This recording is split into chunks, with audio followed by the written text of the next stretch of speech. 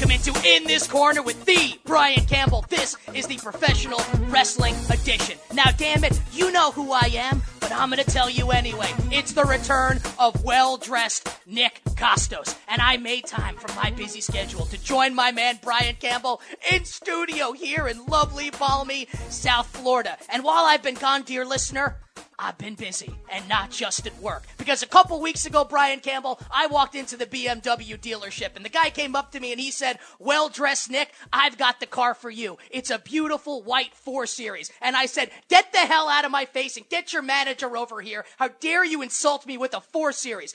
Well-dressed Nick wants an M4 or better. And Handsome Nick bought the M4. Handsome Nick bought this beautiful Breitling watch that's currently adorning his left wrist. If I had to calculate the outfit that I'm wearing, Ferragamo shoes, Ted Baker suit, Hugo Boss shirt, Eton tie, Breitling watch, we're talking thousands upon thousands, possibly in the tens of thousands of dollars, because handsome and well-dressed Nick does not rest in peace. He can stay up all night. And as always, or maybe not as always, because I haven't been around the last few weeks, but as always, I am joined by my tag team partners. First up, he is broadcasting not from the studio in lovely, balmy South Florida. He's at some golf course somewhere, doing his other job for CBS. I see him on Skype right now. It's a weird upward camera angle. I can see his goatee. I can see the food stuck in his goatee from his lunch earlier today. He is gross. He is repulsive, but he's our guy. He is the Silver King, Adam Silverstein. What the hell was that? Hey now. And as always, I am joined by the man whose name is on the marquee. Come on. He is the showstopper. Let's go. He is the main event. Bring it. He is the whole effing show. My man. He is the bod that runs the pod. One time. He is the mast that guides the cast. Stay hyped. You know his name, damn it. He is the Brian Campbell. Oh, yeah. BC, tell him what's on the Yeah, podcast. well, you know, you're going to want to do yourselves a favor and get some of this as we broadcast live. Right near the beach.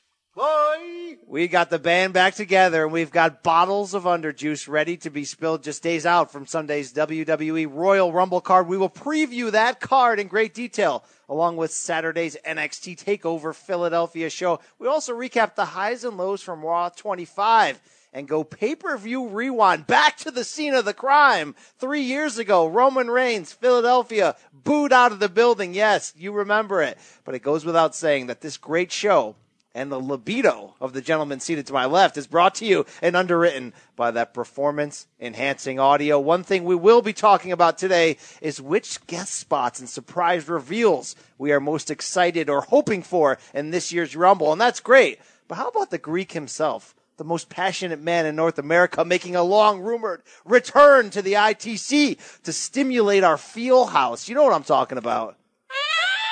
Hello, ladies. Oh, yeah. Feel house, I like that. He's South Feel house. Florida's most eligible bachelor and a man who's been known to swipe right without using his hands.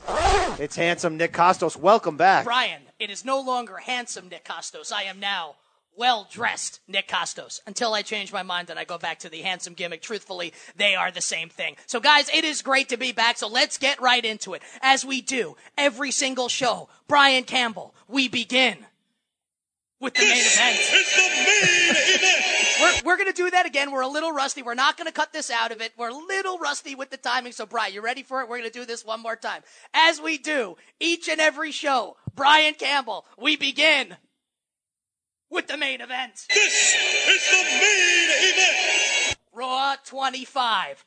Are you not entertained? This Monday night from Barclays Center and the Manhattan Center. Simulcast. I gave my thoughts on Twitter.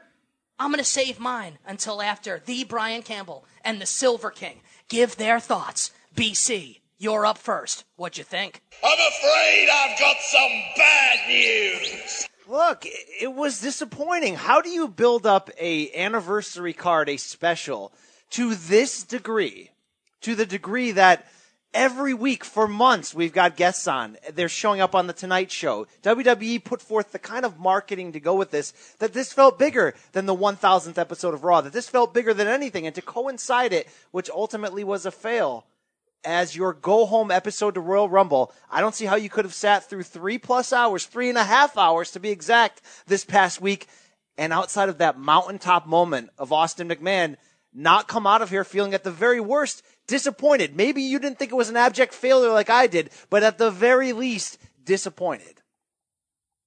Oh, am I supposed to go now? Because I didn't know. I think I'm disgusting and grotesque, right, Nick? So repulsive, I guess I get to speak at this point. Repulsive was the word that I used, with the food and the goatee. Well, thanks for giving me a little bit of opportunity here. Look, BC, you nailed it, and I have a feeling Nick is going to counter us and tell us how wrong we are. But that was terrible not from start to finish, from 8:15 p.m. until 11:30 when the show finally ended.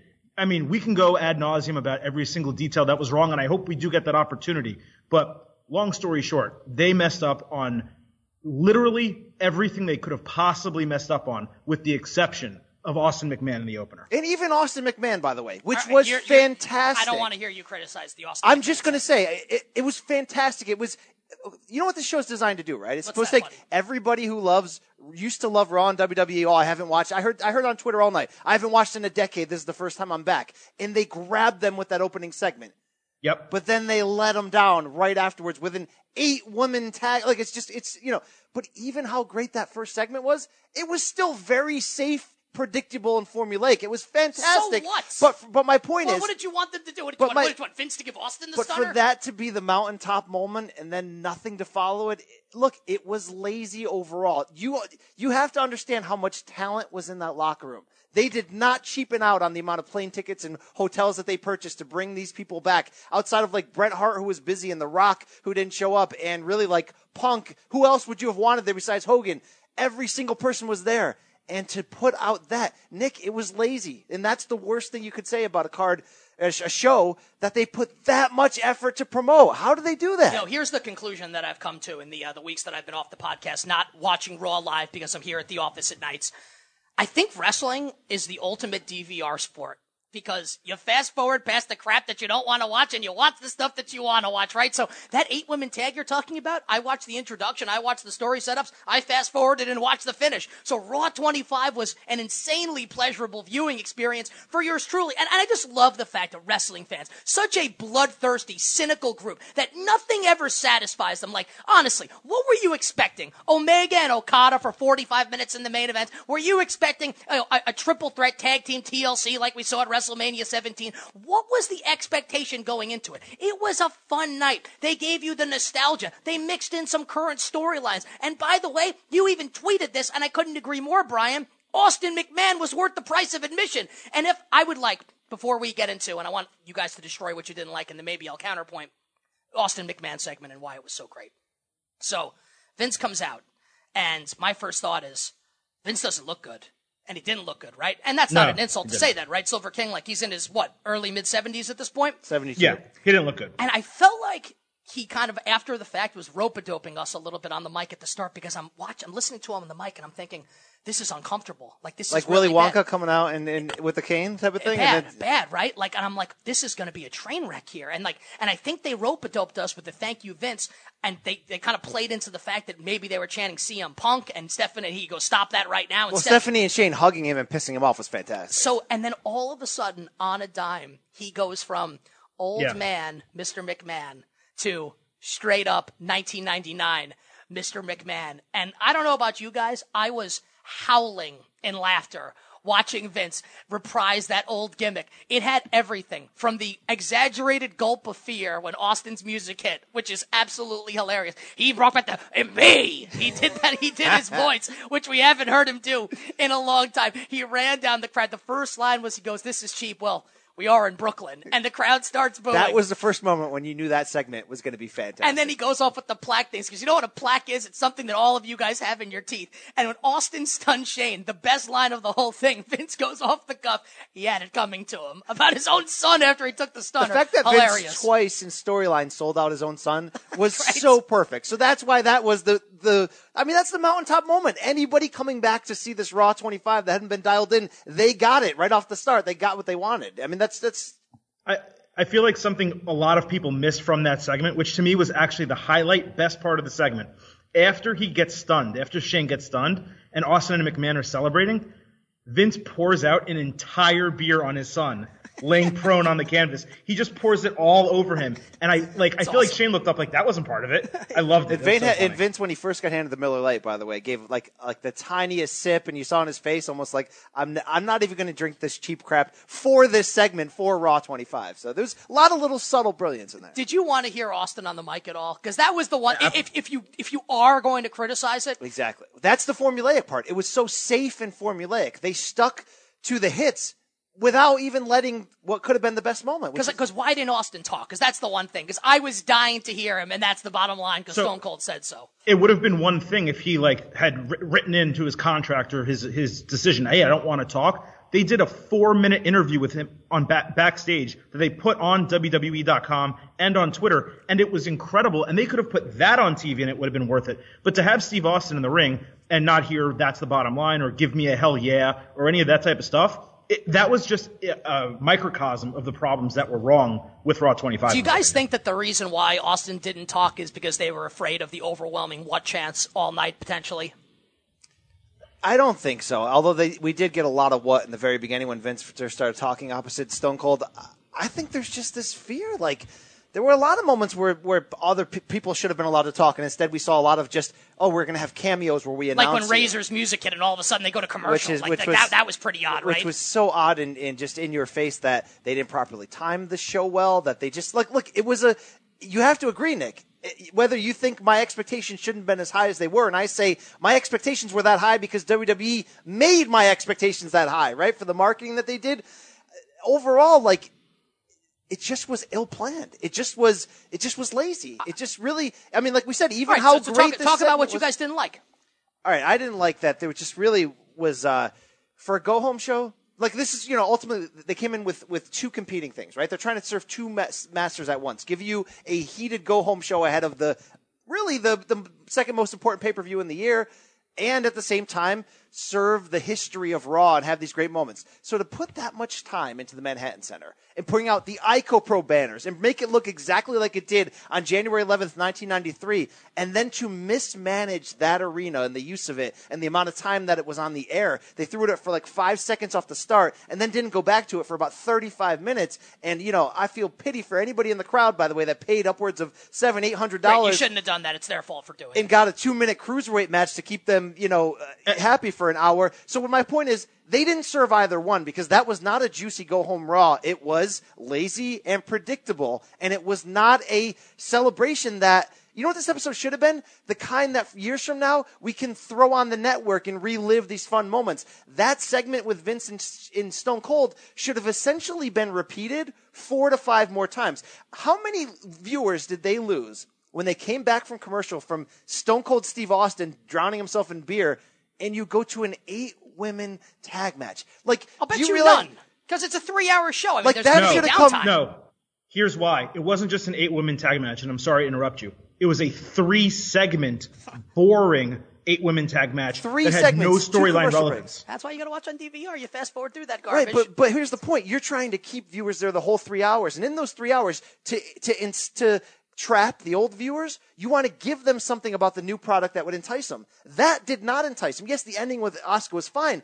Why wouldn't you bring out female legends? The kind that you gave a 1-second cameo to later in the show. How about Tori Wilson, by the way? Who are smoking hot. Yes, those white short shorts. God and Savior. Oh my God. So Mrs. Undertaker, it was an absolute smoke show. So I'm just saying, hold on, don't go too far. My point is, why wouldn't you mix them with the legends? We already think we're going to be teased that there's going to be some female legends coming back in the Royal Rumble. Yeah, why that's wouldn't fair. you tease that? And that's how you put over the new crowd. But, they went deep to bring out some pregnant ladies, and you know what? We really. And if you ever talk about my pregnant wife again, I'll knock your teeth down your throat. So I don't want to hear you talking about Maurice's shape right now, Nick. But I will say overall, Tori Wilson and Michelle McCool. You know what, that was a highlight for me because I love Michelle McCool's theme music. You're not enough for me. And I heard it, and actually took me a second to register. Whose music is that again? And then I saw her walk out, Mrs. Undertaker. I was like, this is absolutely awesome. But yeah, look, could they have done something more with the women in terms of the Royal Rumble match? Yes, but here's my overall point. The night was fun. I thought it was pretty good. And as far as a go-home show for the Rumble sells itself. There's nothing that they could have done or not done that would make me more or less excited for the Royal. I'm locked in either way. because it's the Royal Rumble. It's the second biggest show of the year. They don't need to sell it. They didn't need to sell me on the Royal Rumble. So I was fine with the nostalgic stuff. Now, Austin McMahon was the best, but I wrote this on Twitter. Like, what did you guys want to happen? Like Bret and Shawn to do another Iron Man match? No, here's what I want. Like Undertaker to throw Mick Foley off the cell? Like, what did you guys want from this? I'll let Adam take it a second. Adam, I wanted creativity with the Legends, right? You knew about the show for so long. You have an endless amount of characters backstage. Look, the poker scenes, they weren't funny. It didn't work. I disagree. You couldn't, like, you're telling me you couldn't write poor man's versions of Austin versus McMahon like you just did? Reviving characters? I'm sorry. That whole Manhattan Center thing with Triple H and DX, it was not good. It just looked bad. What were you expecting, though? Of course that's what it was going to be. Like, what were you expecting was going to happen? They script everything in WWE, and somehow that segment was not scripted and not fun and not funny at all. You're telling me that there's no one in there who can write a funny thing? Like, I'm sorry, Revival coming out was so predictable and getting buried and jobbed out. It was just like... They came out and did their catchphrases. What else was it going to be? That's, of course, what it was going to be. Like, I don't understand what you guys were expecting from that segment. The truth is that this show as a whole, if you could describe it in one word, for me it would be lame. And I think the biggest mistake that they made is they gave away the list of people who were showing up. If Chris Jericho showed up on that show, and Sexual Chocolate showed up, and The Godfather showed up, and all these guys, the APA, and you didn't know that they were going to be there, and the Road Dogg and Scott Hall, whatever, it's major, it's awesome. But they gave you an entire list. All they needed to advertise was Stone Cold Steve Austin, The Undertaker, and Trish Stratus are all going to be there. And much plus, more. Yeah. Plus dozens of legends. And had they done that, this show doesn't get, and we'll give our grades maybe, a C-, D+, D+. And Nick, I got to be honest, benefited from being able to DVR because Brian and I watched Austin McMahon, came down from that, and immediately watched a 3-segment women's match that I will not let die because it was that bad, it was that terrible, and they chose not to go back to the Manhattan Center for 45 minutes like Brian just said in order to show that match. It's not just what they put on, it's what they put on in lieu of doing better things. The best parts of the entire night were where the old school characters either interacted with each other, The Godfather and Sexual Chocolate, I mentioned that, or with new talent, Chris Jericho and Elias, Mean Gene and AJ Styles, Charlotte and Ric Flair with Alexa Bliss. There's no reason they could not have written storylines throughout the show where that happened more often and even resulted in matches. You had GMs on the show. Bischoff could have made a match. You had women on the show. Trish could have gotten involved in something. It's not hard to do. We could book it Coach easily. Was backstage with Brother Love. And by that the way, segment was great, by the way. Coach was terrific. So why is that segment should have happened 7 more times throughout the show? It's that easy. Here's where I'll defend WWE as far as like the promotional stuff goes. You guys aren't wrong with what you're saying. Would it have been more effective for the viewer if they had constructed it like that, promoted Austin, The Undertaker, and then everyone else was a surprise? Probably. For the viewer, it would have been better. But WWE, as much as it sucks to say it, it's the truth. They don't care, right? They don't care about the 3 of us that are watching it, the people that watch every week no matter what. Because no matter if they could have promoted nobody or they could have promoted everybody, we were going to be watching. Even if we weren't doing this podcast, we were going to watch it, right? I had friends back in New York who don't watch wrestling on a regular basis anymore that paid to go to Raw 25. So who cares about that? Because you know what's Vince said right after that? You all bought it! You all bought it! Hook, line, and sinker! You all bought it! He's not wrong. It was me, damn it. It was me all along. But they wanted the mainstream coverage. That's what WWE was after. I'm not saying it's right or wrong. I'm just saying that that's the perspective that they're coming from. Why wouldn't they deliver? I know this is essentially the debate we have all the time. I think it did deliver. I'll tell you what didn't deliver. The one thing I hated. Can I share this? Nick, it didn't deliver. It was lazy and it was so underwhelming.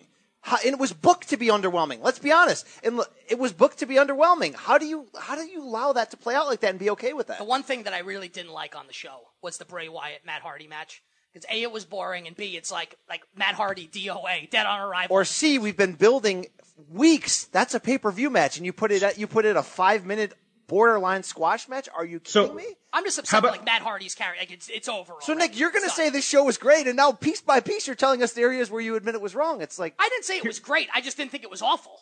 Here's what's crazy about that match. That match actually was done for nostalgic, relevant purposes because Matt Hardy, as a singles competitor, fought IRS, obviously Bray Wyatt's dad, in the Manhattan Center on an early Raw. But because they don't want to break kayfabe, they couldn't share that with the audience, and therefore it had absolutely no nostalgic relevance for everyone. And by the way, I don't think this gets said enough, BC. As bad as the Manhattan, and Nick as well. I'm used to you not being here, Nick. But in addition to the Manhattan Center booking not being good, JR and King not knowing the storylines, not being able to articulate what The Undertaker meant after his extremely confusing promo. Well, it's like JR in New Japan. He doesn't, it's the same.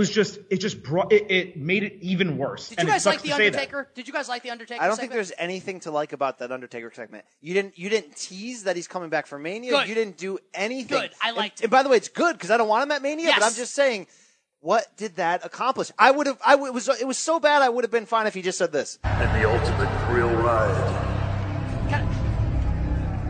will be your last ride. Come on, he's old. Let him get it out of his mouth. He's old. So I'm going to defend WWE again a little bit here. And again, I'm not saying that you guys are wrong, because you're not. But from WWE's perspective, it makes it bigger if The Undertaker's there, right? So from their perspective, they don't care that us and other people are going to get on podcasts and get on TV and they're going to criticize what they did, because they were trying to move tickets and get eyeballs on the product, and Undertaker does that. Why I liked it is because I was dreading The Undertaker announcing he was going to be in the Royal Rumble. Yes. I was dreading The Undertaker setting up an angle for WrestleMania.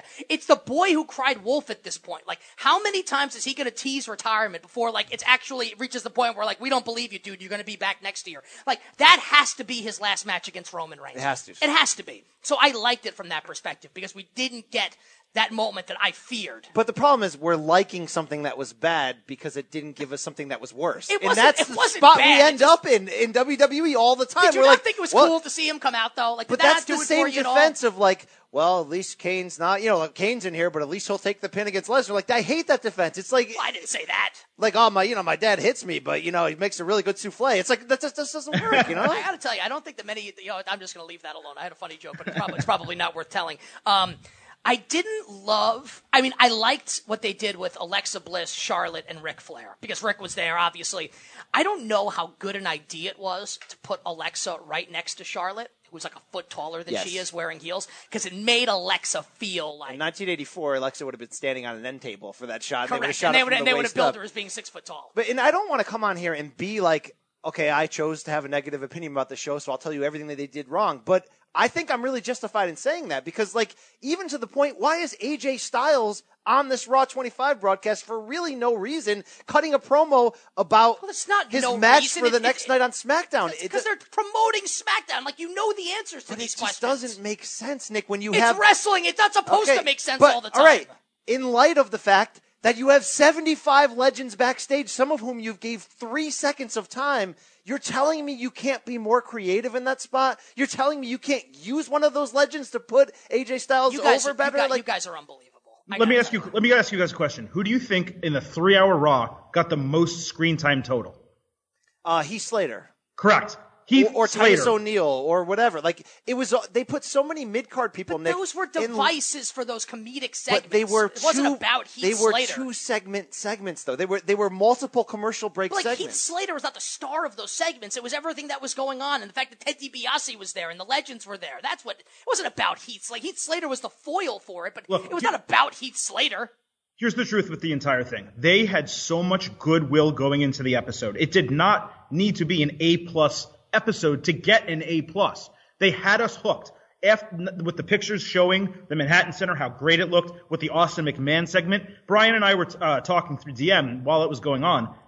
This is going to be amazing. They had us, and they completely lost us, starting with the women's match onto the rest of that show. So it's on them for the way they booked it. And Nick, I really feel like, I don't want to say it's a warped perception, but being able to DVR and fast forward it. You're 100% right. I acknowledge that. Different. No doubt. There's no question about it. And because I'm essentially doing that now to SmackDown every week, by the way, and it's the only thing that's getting me through the show. No, like I tweeted, and look, you guys are right about that, and I'm not denying it. The fact that if I had to sit there and slog through 3 hours of it live, maybe I would have felt differently. But I can tell you that 2 of my best friends were at the Barclays Center. They were not at Manhattan Center. They were at the Barclays Center, and I actually texted them the next day, and I said, what did you think of it? Because I was expecting them to hate it. They both loved it. They both had a good time. So that leads me to believe that if I were there, I would have had a good time also, because we generally like the same things. But again, it's very subjective. We say this all the time. Just because I would have liked it doesn't mean that you guys should like it, or if you're listening, that you would like it. Let's defend WWE here for a second, though. There was a report from Justin Barrasso of Sports Illustrated about some of the backstage reasons why some things fell apart, right? We're going to get into Enzo Amore in a second. They thought he was going to be the Heath Slater role opposite Goldust and eventually take the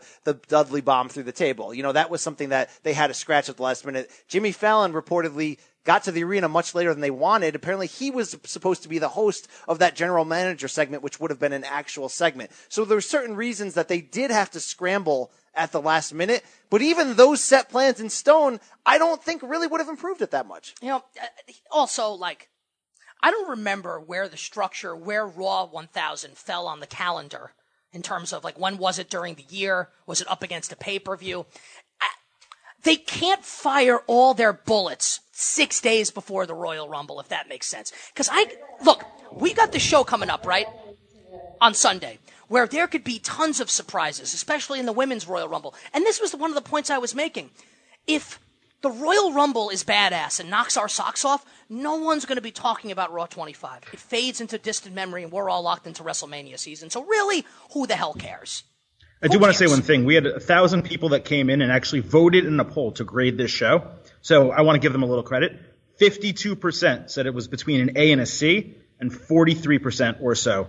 48%. I did that math terribly. Said it was a C minus or worse, with 18% saying it I'm was a D surprised or it was split like that. I would have thought more people didn't like it based on the reaction. Before I get out of here, I have a couple things for you guys. This is a little off script. Can we talk about it? Yeah, let's do it. Finn Balor. He's got it. Wait, he's got it. Finn Balor's got it. Right, because they're finally booking him in the way they should with Gallows and Anderson. It's been awesome with Finn Balor recently. And if you remember, I never said that the man himself didn't have it. I said this iteration of the character didn't have it. Now he's got it. So I'm more than willing to eat some crow on that one. Because wait, are we going to, BC, are we accepting that explanation? But I did say that. I'm so happy. Because Silver King does the CSI thing. Whenever he's right about something 6 months ago, he does his investigating and goes and finds it. So Silver King, you go back and you find anywhere where I said that Finn Balor was an indictment on his whole career, and I will eat literal crow if you can find that, because I never said it. I'm just happy that he's seeing the light here. I mean, let's be honest. No, I'm just making sure that BC agrees it's an acceptable, come around on it. But I think it was the same thing. Your opinion on him was Vince's opinion. It was, well, they booked him poorly, so he didn't have it. Well, that's your fault. That's Vince's fault. That's the booking fault. It's not his fault as a character or his ability as a wrestler. I've enjoyed Finn Balor recently. Of course you should, because he's fantastic and he's happy, and he's so happy because he's in something that matters that he wants to be in with the right people. And how good has Jason Jordan been? So great, so great. He was phenomenal. I want to put a bow on Raw 25. We did get a bonus DM slide from our good friend Blake Molina at BlakeMo_. And I want to make sure we do a little Elias also before we get He says, Blake says, we can rightfully be critical of Raw 25, but can we be surprised, ? Which falls into Nick's line of thinking. Anyone who didn't think this was going to be an overbooked, overhyped, and under-delivered Raw was deluding themselves. If you three were booking the damn territory, what's one thing, and Blake says keyword being one, that we would have done differently? Nick, what would you have done differently to make Raw 25 a success so that Adam and I aren't sitting here whining about it? I don't know that I would have done anything differently. I don't know that, and this is, I keep coming back to it. What did you guys expect? What did you want? All those moments where it's like we're saying well, they should have done this and it would have been better. I thought this stuff was when they came out and introduced the general manager. You want Eric Bischoff to make a match? Okay, fine. Great. I liked just seeing them there. That was good enough for me. I enjoyed that. I think to answer your question, you want to feel like they tried their best. And that's my problem. They did not even remotely If they go out there and the best. Royal Rumble's really good, who cares what happened to Because Raw this 25? isn't the Royal Rumble. This is an anniversary celebration episode, the kind that should have been one that I can go back and look at years from now. They gave you a 5-star, 10 out of 10 Hall of Fame segment to start off, and you guys are still complaining. Think about this. What do I always say? If you can go through a major show and you get hit in the feel spot 1 or 2 times, they've done their job. Because it's difficult, because we're jaded and we're old at this point. It's not that didn't hit you. You were expecting 3 hours of underjuice poured all over you, Brian. What were you expecting? Here's what it was. They built it into the greatest show of all time. No, you fell for it. And instead, no, that's how they built it. That's how they advertised it and promoted it. It was never going to happen. You know that. And what they delivered was an old school Raw. I'll give you my answer seen a million times. On what they should have done differently, okay? They shouldn't have combined the 2 episodes, Go Home and Celebration, and there was no reason to, because the anniversary of 25 years of Raw is January 11th, 1993. They did this episode on January 22nd. Probably more for travel and arrangement reasons, since the Royal Rumble's in Philly on Sunday. Can I give you my take? Yeah, that's actually true. That's true. So this should have been a separate episode last week, maybe even separate from Raw. You can argue that, but if not, it should have been a separate episode. And at the very least of the 3-hour broadcast, and this is something Adam sort of was kind of predicting beforehand, maybe 1 hour straight should have been from the Manhattan Center and should have been all legends and should have been activating your field spot rather than haphazardly going back and forth and not serving both. Silver King, I'll give it to you 1 sec, but my one retort to that would be in terms of the placement of the show. I feel like they did it correctly, the go home before the Rumble, because they can't do it in the middle of the Rumble build, right? They have to build the Rumble. So they did their entire Rumble build. They have the punctuation with Braun putting Lesnar through the table like they did it when we were there at SummerSlam, right, at Barclays Center. So they had to do that first and then do this, right? Because all the build's already done at that point. So that's why I think they chose to do it for the go-home edition. I'll tell you one other thing. The Kane, Braun Strowman, Lesnar thing should have been in the middle of the show. And The Miz and Roman Reigns should have been the main event at the end of the show. I don't know why WWE refuses to put its main events in the main event anymore on Raw. It doesn't make any sense. Because they feel like Brock Lesnar's the main event. That's why. I mean, look, I would have rather seen it done that way. I'm with you. But Brock's their guy. So Brock goes on last. That was an awful last segment. To just get Kane out of there in 2 seconds and to bring out those legends who played zero part. I loved getting Kane out of there. Right, but the point is, you committed to putting him in the storyline, and we'll get to this when we preview the match, but use him then. And then to bring out all those legends and do nothing with him. I'm just saying that last segment was an example of how it was just lazy and mailed in and failed. Nick, before we get you out of here, because we don't have a lot of time with you. Yes. What else did you want to talk about? And we definitely want to get your thoughts on the Rumble this week. So. I loved Elias. I thought he was sensational. And like I've said on the show before, like if he keeps his nose clean, stays on the straight and narrow, he'll have a job for the rest of his life. And when you say nose clean, you need booger sugar or no?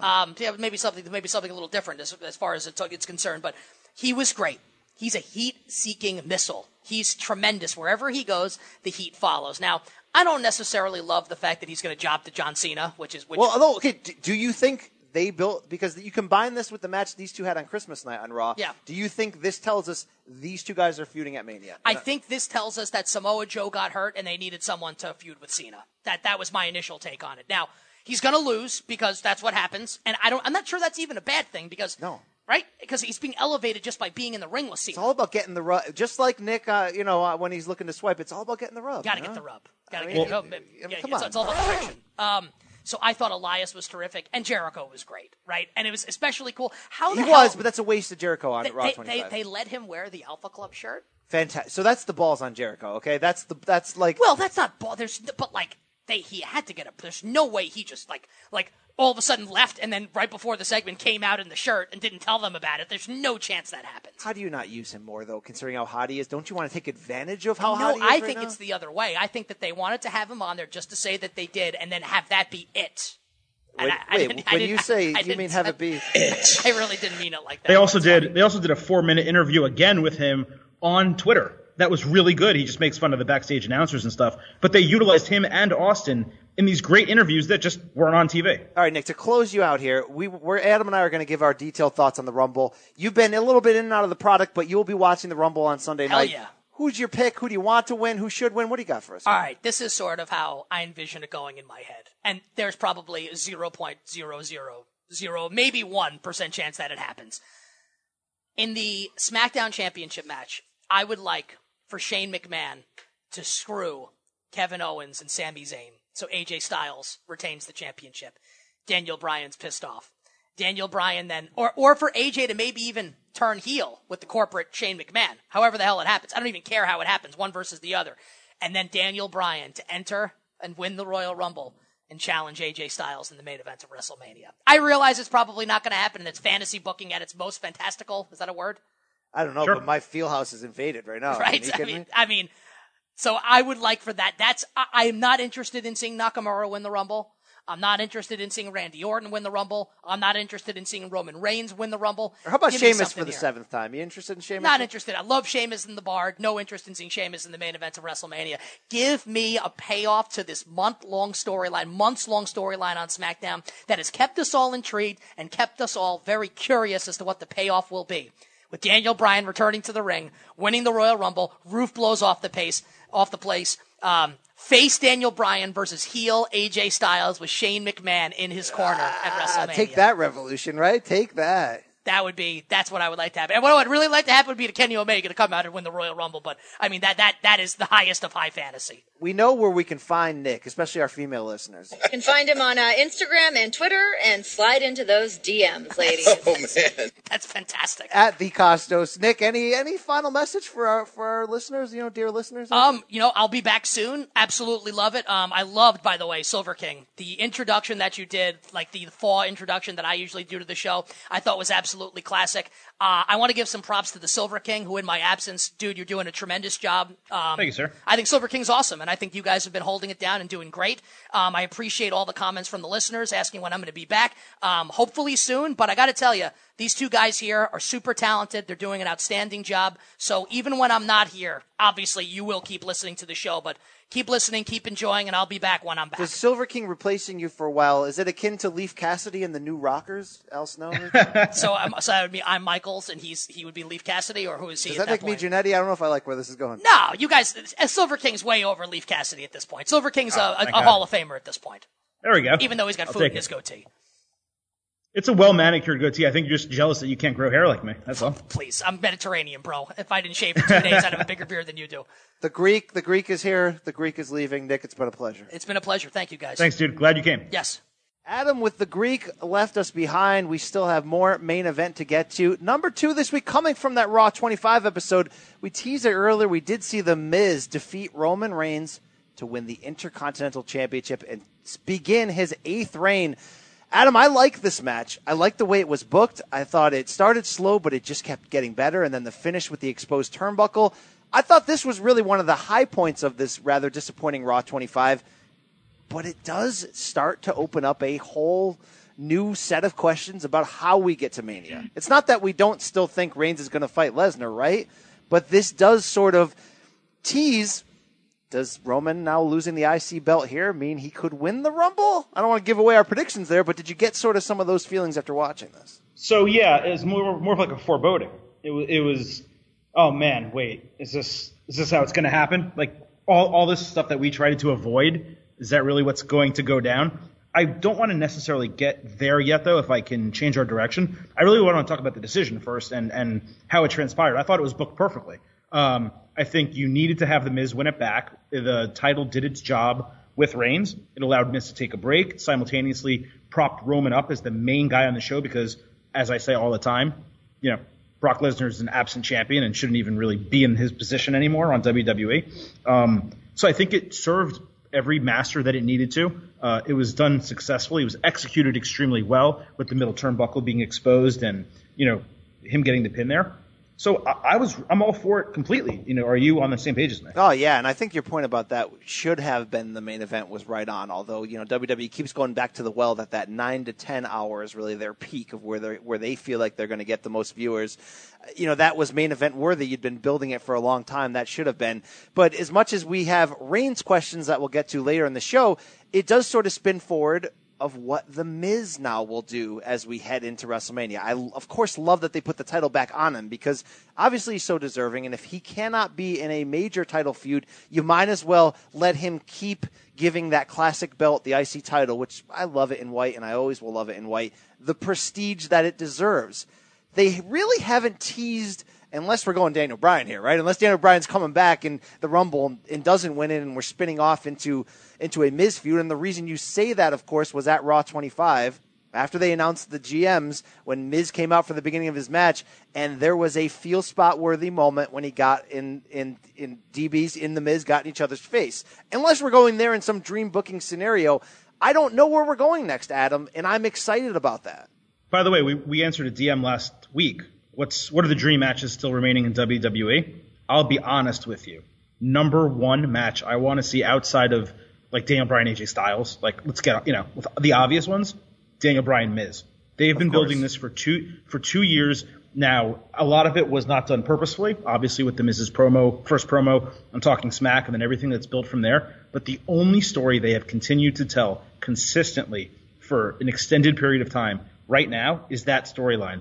And the fact that it may actually not get a payoff is really potentially disappointing, but I hope that it does, because if they can get Daniel Bryan back in the ring, there's so much they can do with him over the next, let's say, 2 years, that he could have an incredible run and really put a stamp on his career and then finish and literally just retire at that point. And they have that history. They have that history of going back to what, the original NXT and coaching each other. Was that, or the Miz was the coach? He was his coach, and then they turned on each other and blah blah blah. But I mean, the fact that he uses his moves now and they're called the It Kicks, and there's just so much legitimate storyline on screen, a little bit off screen as well.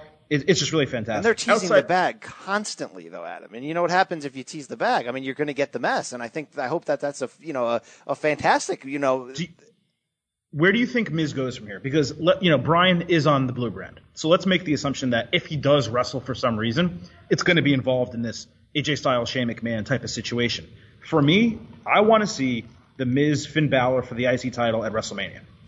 That there's a lot of ways they can go. That's probably the top of the list. I was going to offer that if Jason Jordan and Seth Rollins are not in business together heading into WrestleMania, if Jason Jordan is more focused on the Kurt Angle potential storyline there, then Seth Rollins, The Miz, is fantastic. But obviously Finn Balor fills those same shoes perfectly, and if you could let that Balor Club go off as a babyface now, I know they flirted back and forth, but that could be really fantastic. But I mean, really, Rollins is a bit more prestigious character in this. I didn't really think of that. That's a really good point. What you could also do, if you could work at storyline, and they have plenty of time, BC, you could work into a triple threat match between those three, maybe even a ladder match, and you have something that is a massive match that people would really, really drop that milk of Marknesia for in order to go watch. So we talked about Miz. Thank you for indulging me there. Let's move on to Roman Reigns part of it, right?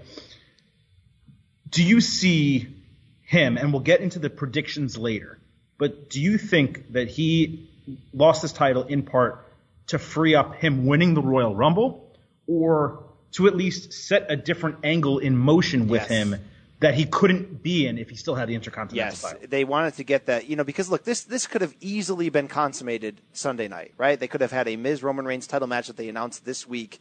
Instead, they said, let's fast forward. Let's get this out of the way now. It'll be a big part of our Raw 25 episode. In the end, I'm happy with that because I want Sunday night's card to not go 8 hours, and I want the two Rumble matches to really be the highlight where we don't need to roll out a 20-minute match between these two. So, yes, if you're going to start Roman versus Brock Lesnar feud, which you assume is going to be started in some form on Sunday, doesn't have to be, by the way, right?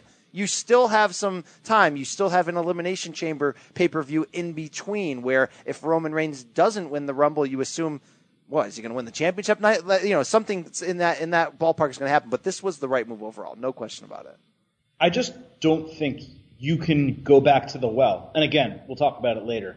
And have him win the Rumble again exactly 2 years later in Philadelphia. I just don't see how it's possible. So don't you tease the bag. Let's get out of here before we get the mess. I'm sorry. The third part of our main event this week is some not great news here. Enzo Amore released by WWE amid an investigation by Arizona police over a rape allegation dating back to October. Now, Enzo has followed up and released a statement through his lawyer unequivocally denying the charges, but the timing here was interesting, as Justin Barrasso of SI reported that we touched on earlier. Enzo came to the Raw 25 broadcast expecting to work, and that's when Vince McMahon personally sent him home. Adam, they did not even wait here for an arrest like we've seen in the past, and we know they have a zero-tolerance policy, although Rich Swann is currently suspended for something in that category but not fired. The fact that he was fired before we got the details was very interesting and really jumped off the page. And then you hear further reports that he never told WWE about this investigation going back to October. When you add that up, this felt like a final straw situation. Yeah, I mean, at some point, there's diminishing returns when it comes to someone like that. And they probably already reached that point. Once Neville left. At that point, and this guy's driving people away, and he's not just ruining the main roster, but kind of ruining the Cruiserweight roster, the 205 roster, it was the beginning of the end, in my opinion, for him. But here's the truth. They gave this guy 1 million chances, and you really should only get 2, maybe 3. They gave him 1 million chances. He didn't seemingly improve his off-TV character in terms of the TMZ video, which wasn't a bad video. When you say off, you mean the character of his person, essentially, his non-character. His character. No, him as a human being. At some point they said to him, look, they had to have said to him, you got to change X, Y, and Z if you want to not just be in this company, but be a champion, be back on the main roster. I have no doubt that he didn't change any of that. if you saw the interview with Corey Graves, that's what I'm going to reference to right now. Yeah. That straight to the source interview on the WWE Network, which I'm not sure that they've kept up. I do want to check it out. Anyone that can have a chance to find this, I wanted to talk about it last week. It's obviously makes much more sense now in light of this news. Adam, that was one of two things. That was either a masterful acting performance from Enzo Amore in a show that we assumed is more shoot than anything else based on that episode with Roman Reigns, or that was Enzo being an absolute jerk for an entertaining 25 minutes where he was going at Corey Graves, where he was going at Cass for pulling up lame due to injury from that Raw match. And I came out of there, Adam, believing that that's who Eric Arndt, a.k.a. Enzo Amore really is as a person. Yeah, I always think those are 50-50 shoot work, just it really depends on the person, the angle, etc. He came off like an a-hole in that interview. Like a royal a-hole, like an all-time Yeah. a-hole. Yeah, and I don't mean an a-hole like just someone who is acting that way or might be a little bit of a jerk. He came off like an a-hole. And honestly, then this is a net gain for the WWE. Like, sure, okay, you're not going to make as much money on the T-shirts, and you're going to lose his presence and the theme, which is actually, I like that theme and the catchphrases. I mean, that was pretty cool. It was a nice character that they had created. But, man, if you can't keep your nose clean and you decide, again, allegedly, that you're going to hit or possibly rape a woman, I mean, you're doing this to yourself. You deserve to be fired. You deserve to be shunned from society. And if the reporting is correct and he walked in and Vince screamed at him in his voice, get out, that normal thing that he does, good. Like, I'm glad he did that and really let people be known in a public setting, the way he wants to deal with things like this. I'm glad. I don't want to say I'm glad someone loses their job, but if any of this is true, I'm glad he was fired. Right. I don't ever want to see him again. He was just out of chances at the end. He'd been thrown out of the locker room. All those reports of being a guy who brought outsiders into the locker room, which is a no-no for inside of WWE culture. Adam, the obvious spin-off questions here is, what happens next to the Cruiserweight division? Because they had a lot invested in Enzo Amore. He was the champion, right? So on screen, they opened 205 Live on Tuesday night with Daniel Bryan coming out, giving a really kind of awkward, prompter read type of announcement where he said Amore abdicated the belt and that a new 205 Live GM would be named next week to address the situation. So here's what's really interesting. You and I talk a lot on the show how we would fix the Cruiserweight division, what needs to be done. They obviously went in a whole new direction, putting the belt on Enzo and allowing him to verbally tear down all of these, athletic cruiserweights and then cheat to win in a lot of matches. This situation, though, which coincides with the influx of new talent we have into the division and potentially more with the signing of Ricochet, does allow them to clean the slate and change the direction of the show if they really wanted to. And I've been talking a lot, Adam, about this division and this show will never be saved unless you go back to the spirit of the Cruiserweight Classic from 2016, which spawned the idea for this show. There's no time better than now, right now, to bring back a tournament and crown a new champion. And you can allow the tournament to play out on 205 Live over the next amount of weeks. But there's no better time than right now to just wipe clean the memory of this of the Enzo era during here and actually allow this division to be as good as it could be. Yeah, I mean, that's really the key answer. That's exactly what they need to do. If not that, end it. Get it. Cancel the show, end the division, integrate these guys into the roster, make a couple of them a tag team, and let's just have some fun with some really good wrestling in the middle of, Raw and SmackDown. Like, it doesn't have to be Raw exclusive, doesn't have to have their own show. I think they need an influx of talent in the division. That's not to say there's not good people there. There are, but you got to get some fresh faces. You just lost the guy that you centered the entire thing around in Neville. He quit on you, and then you fired the guy you replaced him with, Enzo Amore. Like, you know how much I love Cedric Alexander, and if you want to cue up that theme music, I'll take it any time right now. But in the dark, I feel at home. In the dark, the Cruiserweight division is right now, and that's just the truth. If only I you was... can't find it. I got it, but if only I was quick enough. In the dark, I feel it home. I mean, it's his time, and I can go 4 minutes on that song if I really had to. But I just don't want to see them come back and act like nothing's changed and we just crown a new champion. And I will say this about Enzo. He really had a Cinderella-like run to be in this spot, right? He was a guy who always could talk his way into any situation. And, without really being a great wrestler, look how far he went, becoming one of their most marketable guys. But look how far and fast he will fall now. And that's sort of the name of the game here. And by the way, before we move on, certainly Big Cass is in trouble. I mean, he needs to come back with he needs to go back to NXT And we talk about this with everyone. Just because they debuted on the main roster doesn't mean they have to stay there. He needs to go back to NXT, either get himself a new tag team partner or get himself a new gimmick. And when he comes back, be a completely different person, because there is no way he will be accepted as himself without Enzo to play off on the main roster with this guy fired. And it was already bad to begin with, and it would be even worse with him not You're right. there. Cass got chances that he physically didn't even deserve because Enzo can talk so good. So that's a good point. And Dave Meltzer did report a couple weeks ago that the Cass Carmella super couple is no more. So a lot of changes coming up in the life of Big Cass. But Adam, in lieu of Hero or Zero this week, we want to bring back an oldie but goodie, which is apropos before we get into the 2018 Royal Rumble preview. We want to talk about a Royal Rumble of old. In really my favorite segment, a lot of the fans out there favorite segment, Pay-Per-View Rewind.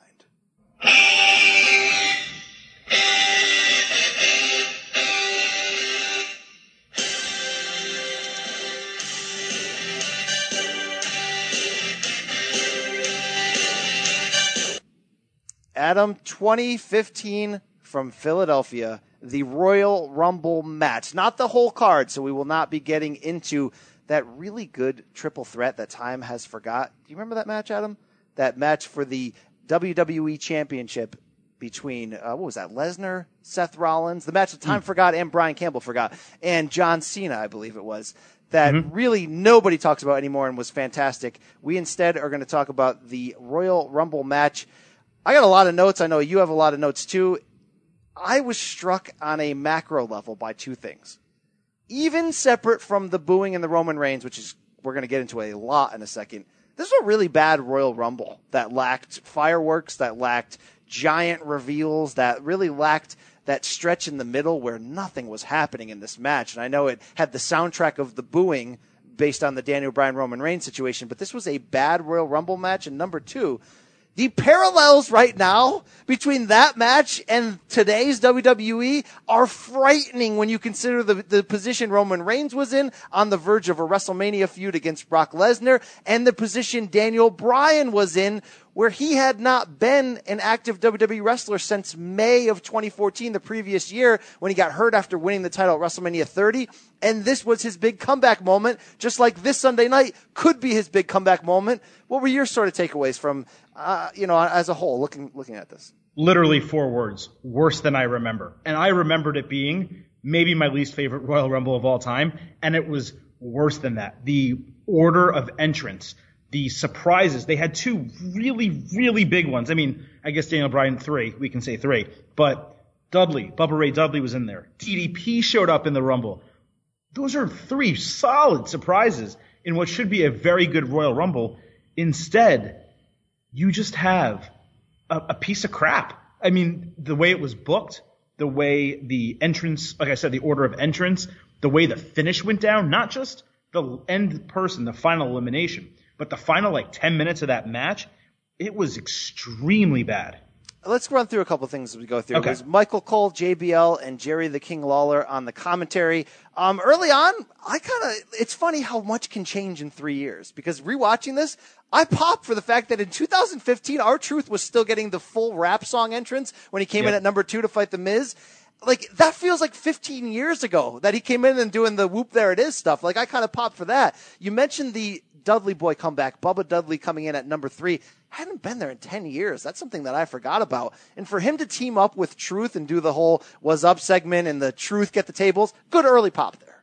By the way, so this guy right now, even though he does seem to be in the middle of a push, really can't get any love from WWE. Do you know who had the 4th biggest crowd reaction of that entire Rumble? Dolph Ziggler. The fans went insane for him when he got announced. That guy is fire. It boggles my mind that he's not in the main event picture. That match told me why. And what's incredible now is you look back on this exactly 2 years, or actually 3 years later. The New Day is incredibly over. They've won 6 tag team titles or however many. They're selling shirts. They're tossing pancakes. They have their own cereal. People used to flip out and love Kofi Kingston when they introduced him with that New Day gimmick. We're talking back in the blue and white trunks, like the old school when they were first introduced. When they were like preachers, right? They come out to You could hear a pin drop. There was zero reaction. They weren't even booing him. They didn't hate him. They were supposed to be heels. They didn't hate him. They just didn't care. And that just goes to show you how much booking actually matters. Yeah. When you have a guy like Dolph Ziggler completely over in that match and is booked to not do much, and a guy like Kofi Kingston who was completely nothing and then made something of himself 2 years later. We sped over really realizing how incredible the New Day's transformation from lame team thrown together really was. I was at the SmackDown 2 nights after this Royal Rumble, and I was telling you this offline, people as a joke were yelling out New Day, and other people in the crowd were like, shut the F up. It was really that bad. People just hated this. I also noticed The Miz coming out at number 1. He didn't get cheered. He didn't get booed. He got nothing. You remember, this is 1 year before his Renaissance return when he rejoined with Maurice. He was really in a spot where the fans just didn't care outside of, laughing in those Mizdow segments, and there was a good one in this match. He was really just, fans didn't care, and you forget that now, and it shows you how fast and good his return was to really turn that around. 2 years, because don't forget this is 2018, and I did the same thing earlier when I was thinking about it. It's actually that was 3 years ago. That was the 15 Royal Rumbles, so there is a good gap in time there. But it just goes to show you how many people are no longer in WWE, how many people's gimmicks have completely changed, how many are completely the same. Bray Wyatt was in the ring solo in that Kane spot for a long time, and deservedly so. He looked really good. Meanwhile, the guy's exactly the same as he ever was. They've done no character development, and you could give him that same rub this year, and it would be believable because he's a big guy and he's capable. But you also couldn't see him winning the Royal Rumble, which you definitely could have last year. And you're talking about just 12 months there. And that was a weird time where the Wyatt family was broken up for no reason, just like they constantly are right now. And it didn't make sense then when he had those spots with the Wyatts in, and Rowan turned on Harper, and it just didn't make sense. I did like for the nostalgic Boogeyman pop and the comment of Eater of Worlds versus Eater of Worms. In hindsight, that when they try to freak each other out with the foaming mouth against the spider crawl, couple good moments here, but look, they were early and they didn't continue, which is really our overall problem here. For the shine Bray got, it really didn't turn into any kind of push. So it's really ain't nothing changed in 3 years, Adam, right? Can we talk about the crap part of it now? Can we talk about Roman Reigns? Well, you can't talk about Roman Reigns, Adam, without talking about Daniel Bryan. So where this Royal Rumble starts to take a bad turn is at number 10. You really have to remind yourself, he had not been in a WWE ring in wrestling since the prior May. So to not know, he's about to come back at this time. You don't know exactly when. When he comes out at number 10, the pop is massive. He is so damn over on every move that he does, right? Eliminates Wyatt right away. It goes on this run. You really have to remember what the fans' expectations were at this card. They had finally seen Bryan climb the mountaintop the year before after going through the longest troll booking of all time. Then he gets hurt. Then he disappears. And he comes back at number 10 only to get eliminated at number 15. And that's when the whole match changed. That's when the crowd did the math. And that's when the booing started. And they booed Goldust's entire run at number 16.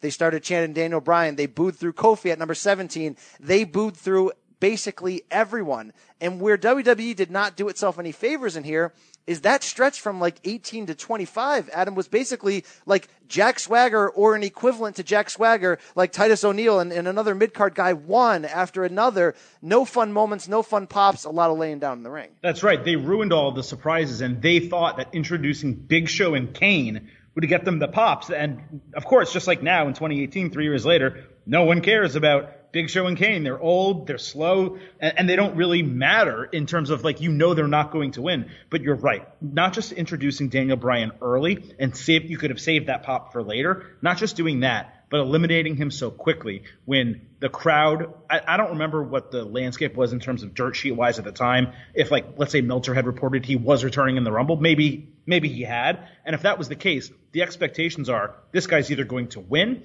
or be part of an extremely fun finish that sets up a massive angle. And for neither to even come close to happening, you're right. It was a downer that was impossible to recover from. But in my opinion, BC, they made it worse. They certainly did. So Roman comes out at number 19. He gets a mixed reaction and then gets hardcore booed when he beats up the Rhodes Boys, Goldust in Stardust. This is the moment where the frustration for Bryan, this was the transaction, right?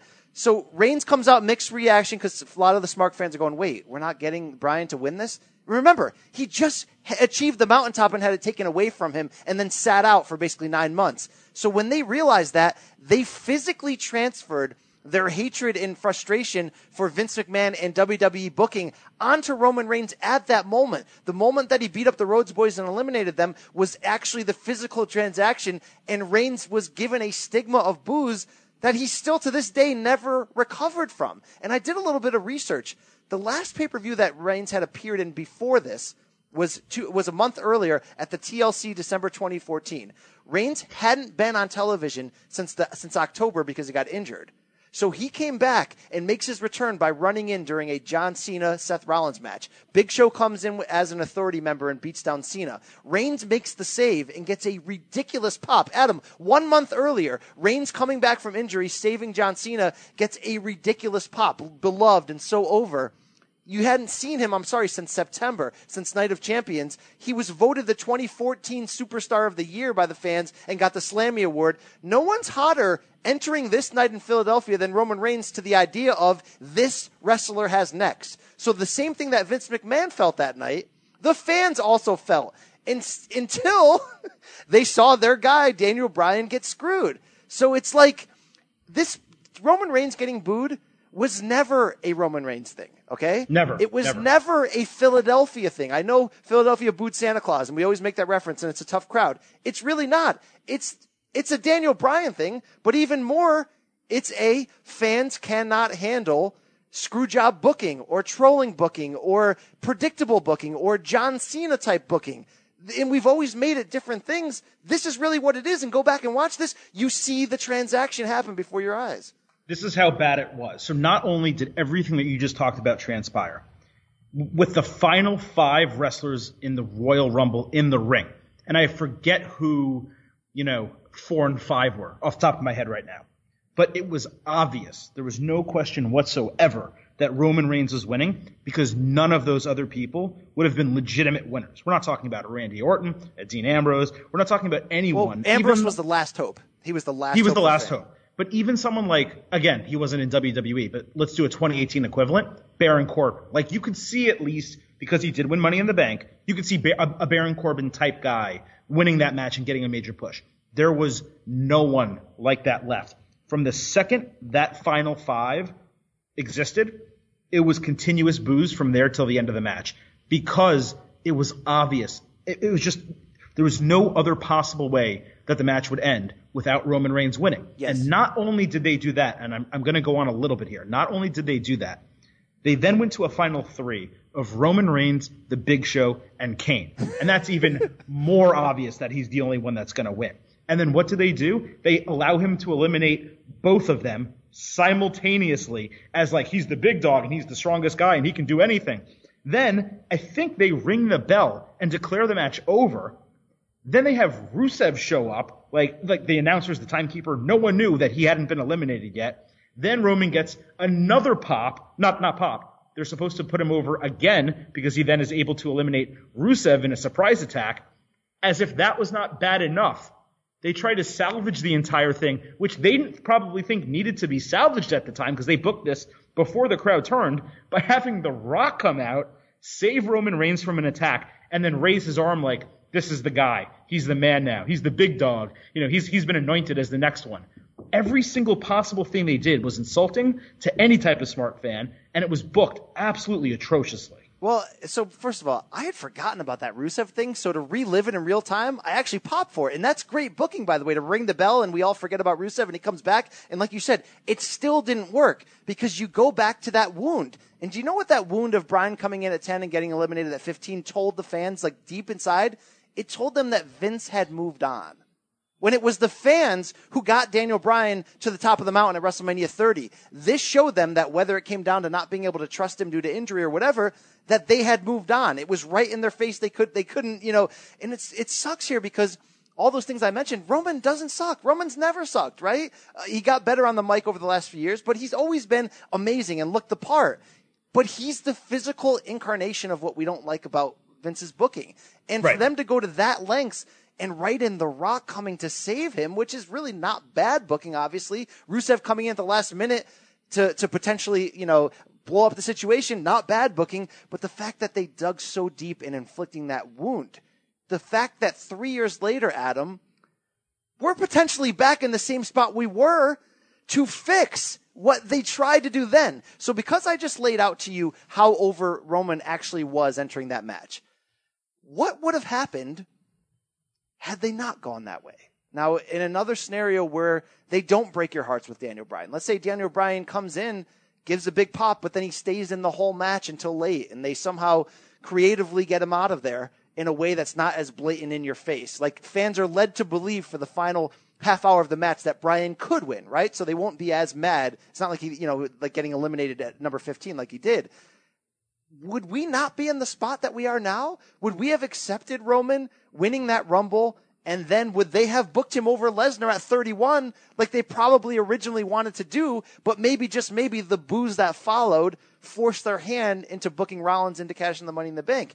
Would we be where they might be at the end of WrestleMania 34 this year when Roman pins Brock Lesnar clean, and if the match is good, we might stand up and clap and say, hey, WWE, this past calendar year, you fixed Roman Reigns, right? You put him in the Shield.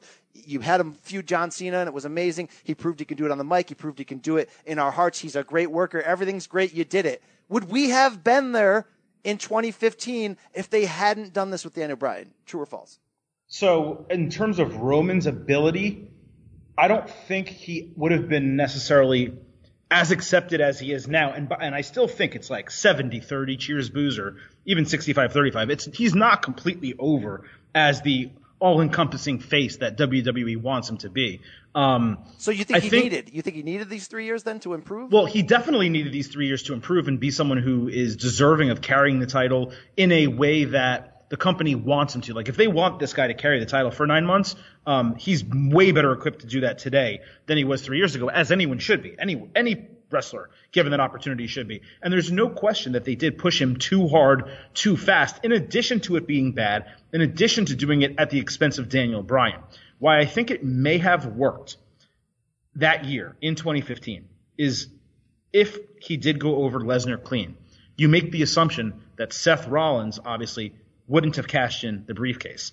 What would then have happened, you would think, is possibly the next night on Raw, maybe Lesnar gets some revenge, or down the line a couple months, Seth Rollins then cashes it in and beats Roman Reigns, and now you have a Seth Rollins, Roman Reigns head-to-head rivalry that actually has some juice behind it, where Rollins is the clear heel and Reigns is the clear face, and that helps Reigns immensely. Instead, you didn't necessarily get that. Yes. And I think that was just kind of a microcosm of what the booking was at the time and how even it is now, because what they have really done is spent the last 2.5, 3 years trying to repair and fix Roman Reigns. And the fact that not only have they done that, BC, but that it's in Philadelphia in 2018, that Reigns is now doesn't hold the title and has the opportunity to win the Royal Rumble, that Brock Lesnar is again the champion. It almost makes me feel as if Vince said, all right, let's do it again. Let's do it right this time. Okay, so this makes me question whether, because it's so similar and them coming back here in the same scenario, whether, one, that they're setting up to F us again, they're setting up to screw us again the same way. But I have to ask you about intention. Why did this happen in the first place? Why was the decision made for Daniel Bryan to have that happen then? Was that screw troll job booking from them back then? Because they should have learned their lesson from the 2014 Rumble. You remember that, right? Daniel Bryan was on that card and lost earlier in the night, but was never a part of the Rumble match, and that's why Rey Mysterio famously got booed at number 30. And everyone afterwards, including Mick Foley, publicly was criticizing and saying, Daniel Bryan's that over? How do you not have him in the Royal Rumble match to give fans hope? So you think they already learned that lesson? No, they doubled down in 2015. So was that whole scenario purpose to try to anger the fans into, because look, what WWE knows, even when you talk bad about him, you're still talking about him. Because by the way, Adam, if you watch SmackDown this week, they put up my CBS Sports Raw recap, the first 3 paragraphs talking bad about Raw 25. They still put that on the screen, right? So no, bad coverage is still good coverage, right? So was that purposeful troll booking? Like, obviously they didn't book Bryan in 2015 so we would boo Reigns, right? The fans made that decision. Well, thank God I didn't put the headline on that story that I was planning to put on, because they would not have put it on the screen. So at least we still got some pub from WWE. I think it may have been troll booking. If it wasn't troll booking, they may have said, guys, we cannot let Daniel Bryan go to the end and have Reigns beat him. The crowd will boo the hell out of him. They may have thought they were preventing what they actually got by getting him in and out. The problem is, if you're going to eliminate him early, you have to do it in a way that it still makes him look good. Maybe he overdoes something or he gets screwed and then it starts a rivalry. They just eliminated him. That was the biggest problem. That it was just a truly worst case scenario. It was worst case scenario. All right, what they can learn from this is that you do have to give the fans what they want, right? It can't just be all about troll booking or people are going to revolt. They are going to riot. The aftermath of this was very interesting because right away after the hashtag cancel WWE network started trending, they come out and they say the network's free in February for all new subscribers. So they tried to massage that. I told you I was at the SmackDown 2 nights later. The reason why that was important was because Monday night, the night after, the Raw was canceled due to a very epic blizzard that was going on in Connecticut. They put out a Raw, essentially recap show from the WWE studios in Stamford, Connecticut. So that SmackDown that on Tuesday night, which aired on Thursday, was basically like the Raw after the Royal Rumble. And it started with Triple H coming out and healing against the crowd for, the controversy at the Royal Rumble. But he came out and basically said, we are going to have a big announcement the next week that will shake up WWE to its core.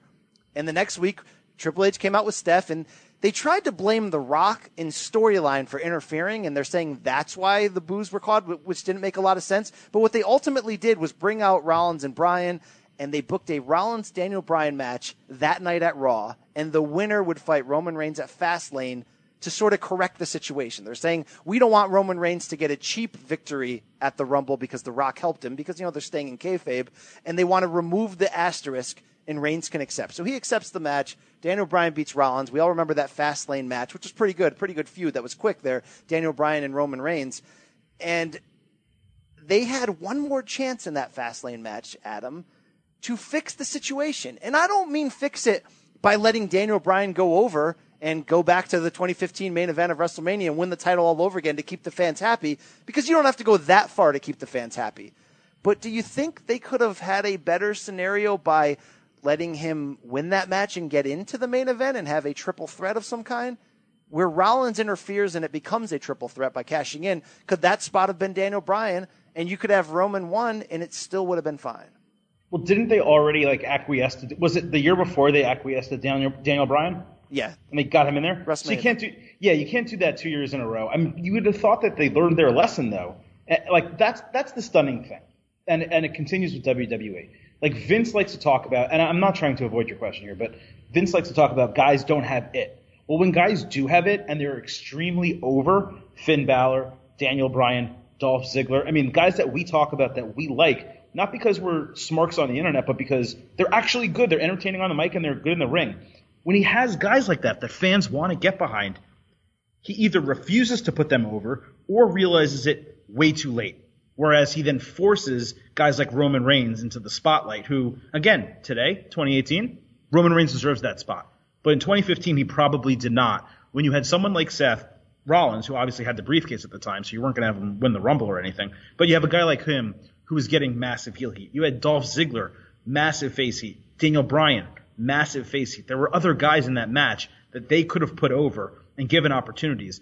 And instead, Vince just said, you know what? Doesn't matter what the fans think. Doesn't matter what they want. Doesn't matter how excited they would be. The match I want to see, the money match, the one with the guy who I want to be my next Steve Austin and Hulk Hogan, that's what I'm going to do. And too bad. Well, it's going to work. And I guess, in Vince's mind, he appeased the fans by giving Bryan that match against Rollins, giving him the match against Reigns that would have given him back in it. So they stretched it out for a month, right, and allowed that. But here's where they screwed up. And by the way, when Reigns beat Bryan at Fastlane, mixed results from the fans. It turned to boos when they raised Roman's arm. And then Daniel Bryan got in Roman's face, and he mouthed off mic, "You better kick his ass." And then he shook his hand, and they did the babyface on babyface sort of send-off, and they were booed entirely. And I realized while going back and rewatching it that they screwed up in this regard. They got boos for Roman Reigns by the way they handled this. Yet, they should have changed the booking style of Reigns at that point. They should have either accepted the boos as a change in his character or a change in the storyline, but instead, you know what they did? They essentially doubled down with the middle finger to the fans. They took Roman Reigns in a spot the fans wanted for Daniel Bryan, and they gave Reigns Bryan-style booking from there on out. Him against the Machine, him against the Authority. That's when they first unveiled this one versus all thing. You know what's one versus all? Daniel Bryan letting the fans be so vocal in 2014 that they force him in to the WrestleMania match to not have them revolt, right? They let him take the long road to get there. They essentially made Roman Reigns do the same thing. No wonder why the fans didn't buy it. You're not giving us the guy we want, but you're going to book him in the style of the guy we really want. Like, hey, WWE, you played yourself. You played yourself at the 2015 Rumble, and you played yourself the way you booked Roman from that point forward as an ultimate babyface. Because it's awkward going back to watch that, because they're talking to Reigns like he's this underdog cheater and that, you know, like The Rock helped you win the Rumble. Meanwhile, the fans are looking at Reigns that almost like you're the incarnation of Vince McMahon we don't like. So it's both the on-screen authority and the fans at home both hating on Reigns at the same time, who's being presented as the ultimate babyface. It made no sense. Yeah, and it's something that they do continuously. And again, it just goes back to, and I hate to say this because I still believe that Vince, even now, I hate to use the phrase knows what's best for business, but in many ways he does. You know, he knows the guys that he needs to put over. He obviously, using Elias as an example, and Triple H talked about this on our podcast, when guys have and they have the opportunity to do something great, he puts them in the position to do that. But there's just so many occasions where he's stuck. He's stuck in the 1980s, the 1990s, and he just doesn't necessarily get it. And the Daniel Bryan, the Roman Reigns, the Seth Rollins to some extent, Finn Balor now, Dolph Ziggler, Brock Lesnar, like still sticking with Brock Lesnar as your champion for a calendar year when Braun Strowman is so damn over that they definitely could have had him beat him and even had Strowman win it back from him and not hurt Braun. It's just crazy, and it's insane to me that it's still happening. And going back to the 2015 Royal Rumble, the fact that it was happening then, and not that it's still happening now because you would expect it to be, but that we're still able to talk about it today as it being such a massive problem, it's astounding to me because the truth is, before 2015 and even in 2014 with the Daniel Bryan Batista, that whole situation, even before that, it wasn't this bad. And it was really bad in 2015 and 2016.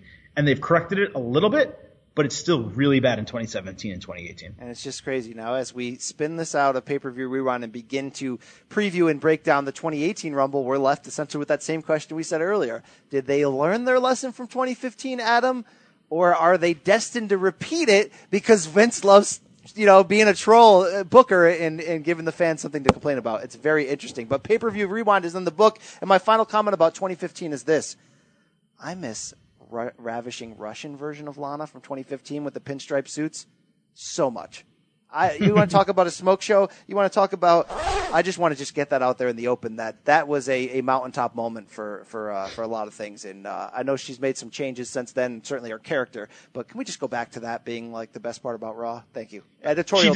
She did. She was involved in something Tuesday night on SmackDown where she like jumped in the ring because she's going to be in the Rumble, obviously because they need women, and she like kicked someone in the face and it looked terrible. I was like, wait, is she in wrestling gear again? Why is she back in wrestling gear? Like, they have a fine thing going with her helping Tamina. But yeah, like, put her back with Rusev, allow her to speak in her regular American accent like they do, by the way, on Total Divas, where they just completely drop the kayfabe that she's Russian. Like, allow this woman and this guy in Rusev to be themselves and be really good over characters. It just goes back to she actually is Russian. That's the weird part. She actually is Russian and grew up in Russia. Well, yeah, but not from – but she's American. Right, I mean, like, she speaks with a regular English-American accent. But all right, Adam, Pay-Per-View Rewind in the bank. And, yeah, I mean, seeing Adam Rose, by the way, makes you feel like 2015 was a long time ago. But we move forward this weekend's 2018 Royal Rumble, the whole card from Philadelphia. Let's start breaking it down match by match, Adam. They start with the SmackDown Tag Team Championship, the Usos against Chad Gable and Shelton Benjamin in a 2-out-of-3 match. Where are you at in terms of expectations of what this could be? So I'll be honest, I want to start this off by saying I'm at the PGA Tour merchandise show in Orlando. I have not necessarily given the Royal Rumble in terms of a prediction, from a prediction standpoint, too much thought. So I'm going with first blush predictions here as we go through this. BC, I'll tell you what, 2 out of 3 falls match. I think they're setting this up on purpose for new tag team champions with Gable and Benjamin.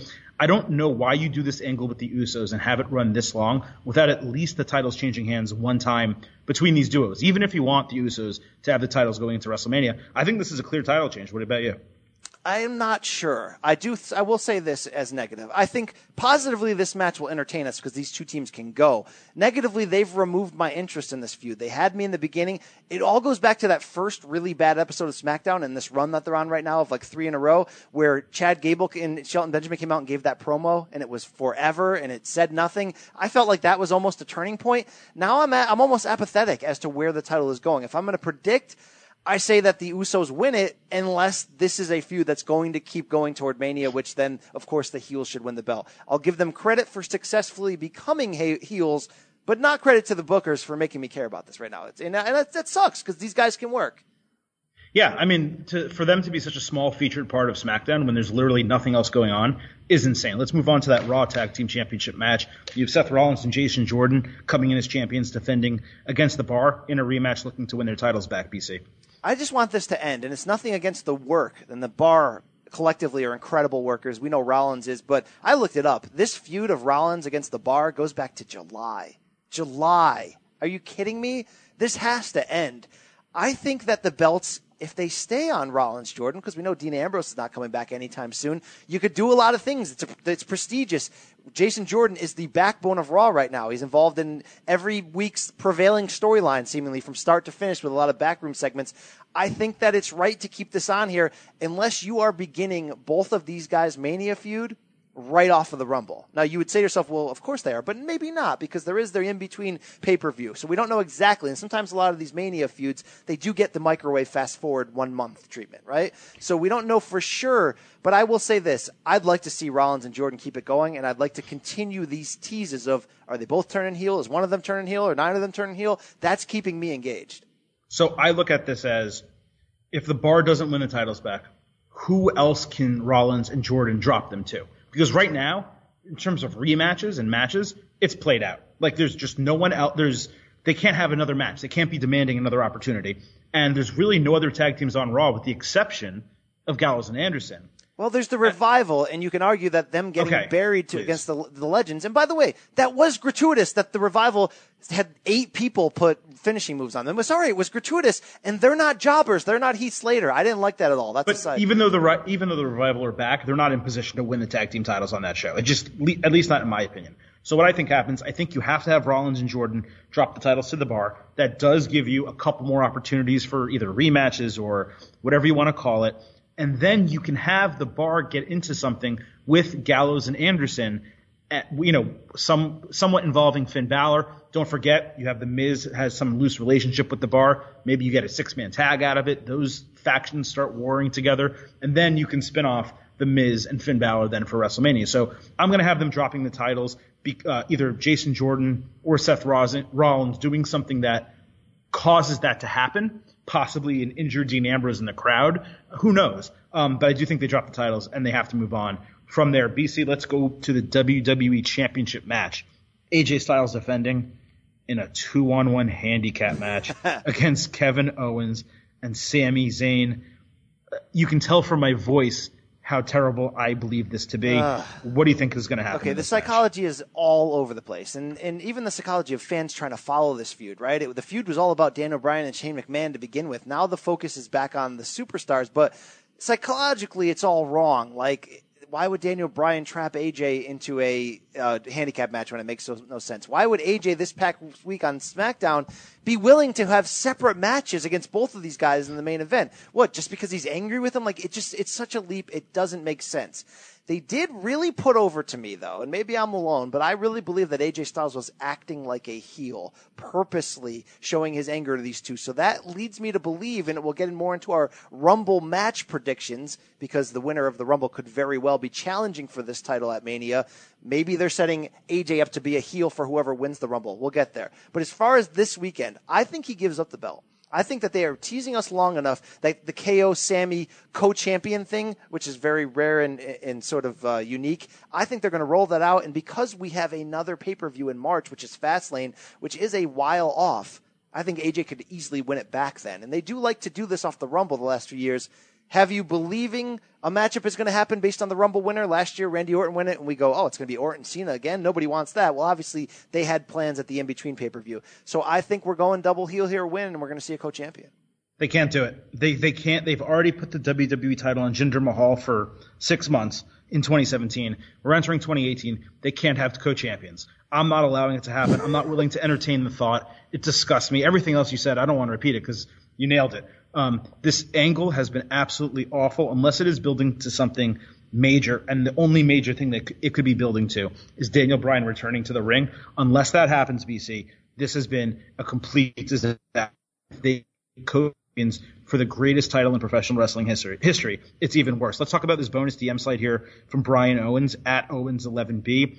He says this, BC, this seems like real heel tactics on the part of AJ Styles. He's talking about the SmackDown Live main event when he kept in the calf crusher a little bit too long on Owens, causing Zayn to attack him.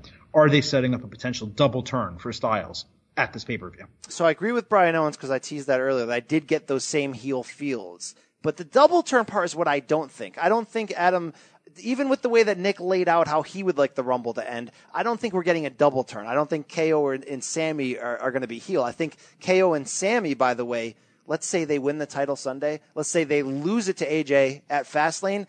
There's potential there for one of those two, likely Sammy, to turn face and then them have a feud to Mania. That's a possibility and a likelihood. I don't feel we're getting a double turn, though. Let's not say they win the titles ever as a team. No team should ever win a single title. Let's move on, BC. WWE Universal Championship.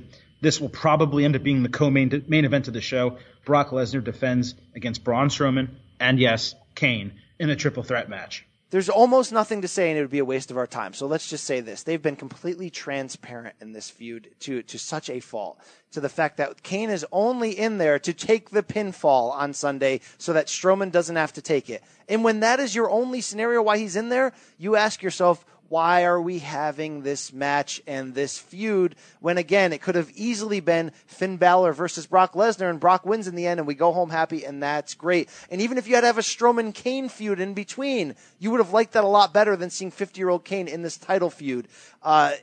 They've annoyed us with Kane and they've had more than enough time to change course and they're sticking with it. And the way that Raw show ended Monday, Adam, did you feel the same to see Braun get put through a table again?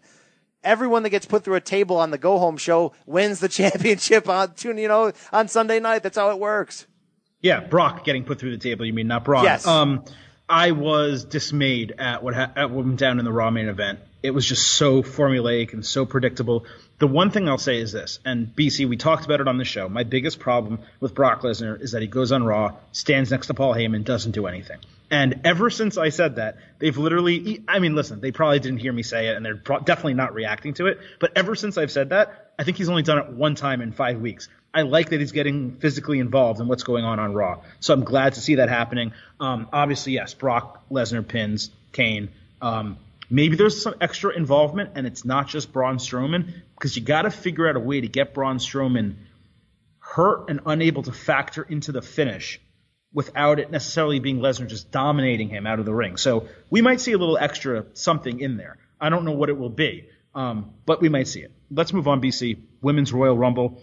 Not much to say here that we haven't already said, and we've talked this up pretty well because we're excited about it, and we think it's long overdue. They've announced 18 of the 30 women. So far, the 18 that have been announced are basically every single woman on the roster with the exception of the two champions and Paige, who is injured. So, BC, actually, you know what? Before I actually ask you this question, let me give you some breaking news that you do not know about because it just came out as we've been taping this podcast. Stephanie McMahon on Twitter has announced she will be on commentary for the first ever Royal Rumble. So we'll get to that. That likely removes her as a possible legend running in, right? No, I don't think it does because she could easily just get up from the booth and walk into the ring. Tear off the dress.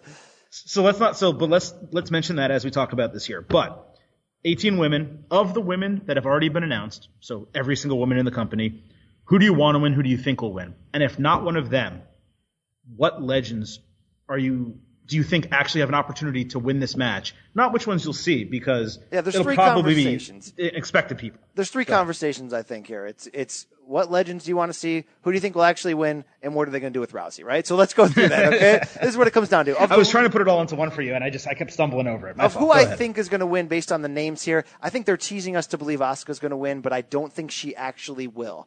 I think that when you look at it like this, Charlotte and Alexa Bliss are the champions. They're not going to be in this match for all that we know.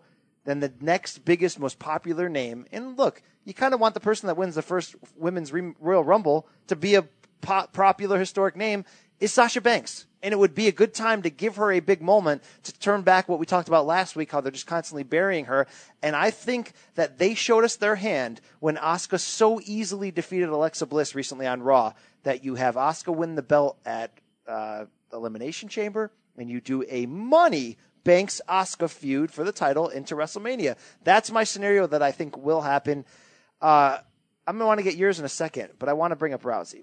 I don't think she needs to be in this match, and I don't think she will be in this match, because I think you need to protect her in-ring reveal until Mania.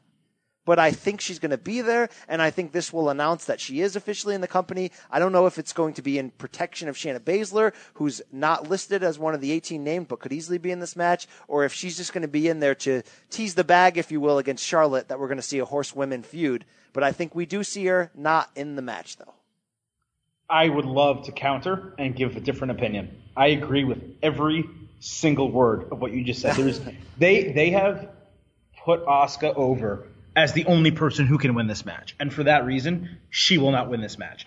I think that's okay, because when you want I think she's the best women's wrestler in the company, obviously. But when you have a Royal Rumble winner coming out of the match, you want them to be able to talk on the mic and talk it up for 2 months. And I don't think you can have Asuka do that. What you can do, just like you said, again, you really nailed it here. What you can have her do is win the title off Bliss, carry it for 4 weeks, and head into WrestleMania as the B-side, really, of this match with potentially Sasha Banks. I think it's the only way to go. Regarding Ronda Rousey, I think you can have her in this match. I think you can bring her in, have her get into something with Becky Lynch potentially, have Charlotte come out and save her. I think you can definitely have Shayna Baszler, possibly after winning the NXT Women's title even the night before, enter into this match, look like someone who's just dominating things. Again, you have Charlotte, or you have NXT women come, Rousey needs to come out. I think there's a lot of different ways you could book her. But I want to go back, BC, to what we talked about months ago. I think Ronda Rousey is going to be sitting at ringside for most, if not all, of the show. I think they're going to show her early, and then I think when the women's Royal Rumble match goes down, that's when she gets involved. I don't think it's going to be some run out from the back. I don't think it's going to be some, crazy situation like that. I think she's going to be sitting there. Someone's going to get either eliminated and she starts jawing with them. I think that's how it's going to transpire. But I do think we see her at the show, because honestly, at this point, if it's not at this show, it better be Monday night on Raw. Yeah, that's a good point. Maybe they do save that, where they do like to have us enter a Rumble feeling like someone big is going to come back and then not actually give us that. They do love doing that. They did leave a lot of room for legends, though, and I do hope we see, by the way, Lita, Trish Stratus, Tori Wilson, you name it, on and down the line. I hope that the entire remaining spots go to legends. Everyone to Alundra Blaze, to, I don't care if you dig up Wendy Richter. Let's let them all be in here and have a moment, because, women's wrestling is finally just getting its just due the last couple of years. This match is an important part of that. Let everyone get their shine. So I don't think that's going to be, honestly, I don't think that's going to be the case. I think you're going to get a lot of Mae Young Classic people. You're going to get some NXT people in there. And I think you'll get, they announced 18, so they have 12 spots, 4 legends, maybe 5. I will say this. They didn't even invite Lita to Raw 25. That was weird. That was a massive oversight. So I really hope she's in this match. It would make a lot of sense, especially since she trains women at NXT and, has been on these shows. She was on the Mae Young Classic commentary, right? So give her an opportunity. I really would love to see Trish Stratus in there. Outside of those two, I really don't necessarily care who it is. I'll be honest. All right, well, it's not going to be Maria. Moving on to the men's Rumble match, Adam. There's not a lot of buzz coming into here. They didn't spend a lot of time booking us excited on the Raw on Monday or even Tuesday. Like, I know, RKO out of nowhere from Orton on Shinsuke kind of mixed things up, but it doesn't really tell me much about the Rumble. As we enter here, I don't have expectations for a legend. I don't have expectations for a, CM Punk coming back. The big story, like Rousey on the women's side, is obviously Daniel Bryan. So it's hard. The betting odds have historically meant something. We talked about that last week, and they're moving in Daniel Bryan's favor. But I just think with the medical situation, this feels quick. This feels like I know WWE, and WWE would rather have us, like they may have planted the leak. They'd rather have us talking about Bryan coming back and being excited about it, tuning in, hopefully, and then knowing that we're not going to get it. So I'm removing Daniel Bryan from this conversation. I don't even think he's a dark horse to be in it. I don't even think he is going to be in it. So it has to come down to it's either Reigns is going to win it or somebody to face Styles for the WWE Champions on the blue side is going to win it, okay? I don't think it's going to be Reigns. I think that's what the Elimination Chamber is going to be for. So I have two picks. The guy who I think is going to win it, Shinsuke Nakamura, because I think it's the safest and most strategic pick.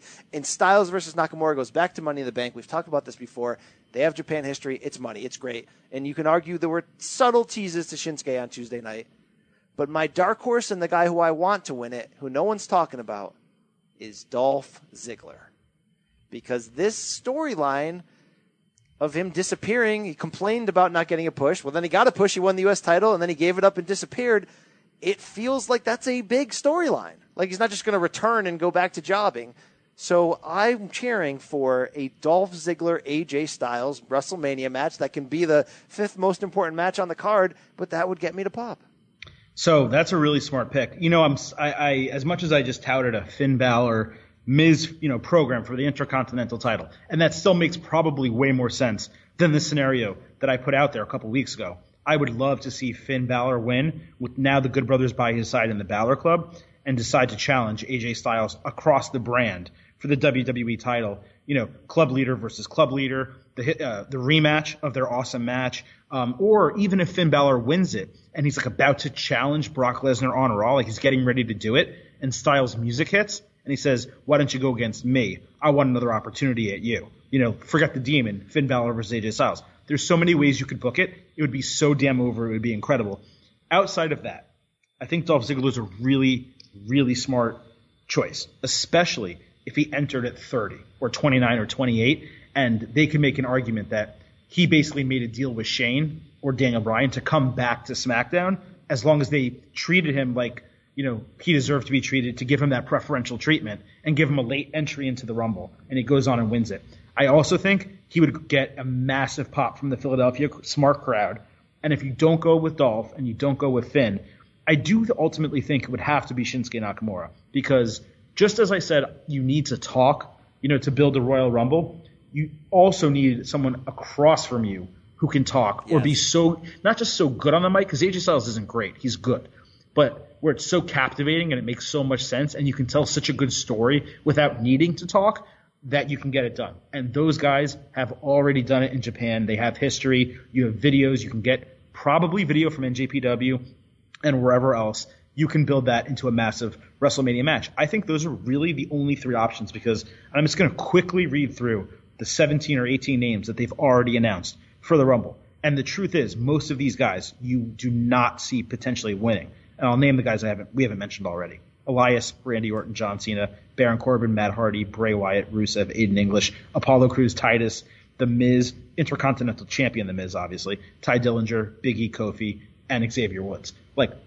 Really none of those guys are winning. So outside of the guys we mentioned and a couple of the entrants that will be surprises that haven't already been announced, it's one of those three. It has to be. Yeah, and they could always have one, wild card. They could have Orton winning again, which would be awful, and then have him lose the stipulation to somebody else. They've done that, but I hope they go clean, and I hope they give us a pop here. Shinsuke would be a pop, right? We want a pop. Ziggler would be a pop, right? Because he's deserving. So, yes. If it's Shinsuke, it would support AJ going heel. So I just hope, because last year we didn't leave the Rumble, popping. It was a good match, I thought, especially the ending, but then the final ending of Orton winning it just didn't really, it doesn't move the needle. All right, Adam, we got to get out of here, but we did not want to miss out on the Saturday NXT TakeOver Philadelphia card. We record this as we do most Wednesdays before the Go Home NXT episode, so we really only have last week's to go to set it up. And at this point, there's only 4 matches. We hear and feel that they're going to add a 5th. But of the 4 matches here, Not bad on paper. All right, let's run through these really quick and get our thoughts here. We open with an NXT Tag Team Championship match. The Undisputed Era against the Authors of Pain, who defeated the Street Profits last week to earn this number one contender spot. I've really liked the promos of Undisputed Era, and I know we talked about it last week, but it's almost getting NWO-like. I think that this is the send-off to AOP to the main roster, and I think they deserve it. I think so too, but how do you make it legitimate that they lose this match? Cheating 100%, because AOP became an odd babyface through their feud with Sanity, and it didn't make a lot of sense. They just sort of randomly turned. So I think that's how you do it. You have the Undisputed Era cheat in the numbers game, and you move them on. I mean, it's definitely cheating, but you obviously have Cole in the match later in the show. Even so, these guys are, again, they're so tiny, and these other two guys are so massive. It really doesn't make sense. I don't see them losing it. I think it might be more something having to do with another team interfering, Sanity, or because Sanity's absent from this card. They don't exist on this card. Because Undisputed Era took them out 2 weeks ago. Right. So I think it's more them intervening, and then you can kind of write the Authors of Pain off than anything else. So I hate to make a prediction like this, but like no contest, something along those lines. I don't see the titles changing. I think that's the case. Let's move on to that women's championship match. Ember Moon defending against Shayna Baszler, who, correct me if I'm wrong, has not had a match in NXT. Or at least not she one had her that debut ended. 2 weeks ago, and she was fantastic. Well, I was going to correct myself. At least not one that ended without her just like trying to kill someone. So she comes out on last week's episode of NXT and puts Aaliyah in a vicious choke, and Ember Moon comes out. And here's where it was weird. Ember Moon, the champion, challenged Shayna Baszler, which didn't feel like it was set up properly. But I think, Adam, fast-tracking Baszler to the belt right here. Maybe not fully sending her to the main roster full-time. So here's my scenario. Baszler wins the belt violently on Saturday night and goes into the Rumble as NXT champion Shayna Baszler, which would put her over as more meaningful and believable to the fans that are going to start watching because of Rousey. Well, who's this bodyguard that Rousey has? Who's this girl? So here's why that's important. You can have Shayna Baszler have a couple main roster matches in the next few weeks on Raw or SmackDown, and you can have Rousey by her side. And this is where you get Rousey on TV without giving away her ability to wrestle and without exposing her too early if she's not fully ready. You can use Shayna Baszler in that regard. I don't think Baszler has to win the Rumble, although it's in the cards and we didn't mention it. I guess it's a possibility. You just don't think Baszler's going to go into a title match in the main roster. It doesn't make a lot of sense. So I think you put the belt on Baszler here. You still have a feud with Moon, but you use Baszler for the Rousey storyline.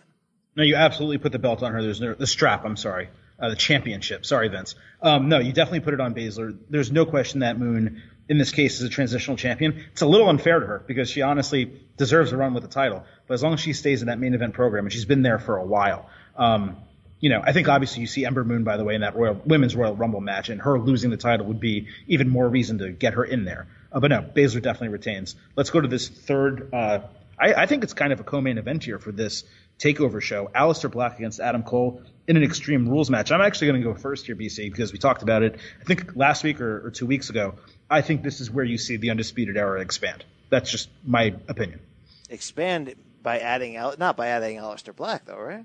No. By adding, what's that guy's name? The 2 Ds. I don't know how to say his name. I still don't know. Donovan. Oh, Donovan Dijak, yeah. Yeah, so I think they add Donovan Dijak or someone along those lines because it being an Extreme Rules match, it's the only possible way you can have Aleister Black lose and not make him look bad because Adam Cole's already eaten like 2 or 3 losses already since being in NXT. It's obvious that he's not a guy who's going to – he doesn't have an undefeated streak, but he's certainly not going to be a guy who always wins. He's kind of a dastardly type of heel, swarmy type of guy. So I think you can have Black lose, but I think you need to expand Undisputed Era. Let's not forget that they love to make debuts at TakeOver, and they love to debut guys who we haven't heard are officially signed, right? Going back to Drew McIntyre, Adam Cole, whatever. So something I didn't say at the spinoff of the Enzo thing, one thing they could do to change 205 Live and give him an injection is put the belt on Ricochet and call him up right now and put him in there. And I've heard there's rumors that he's going to have a new nickname and using the word Prince in some form. So that'll be interesting.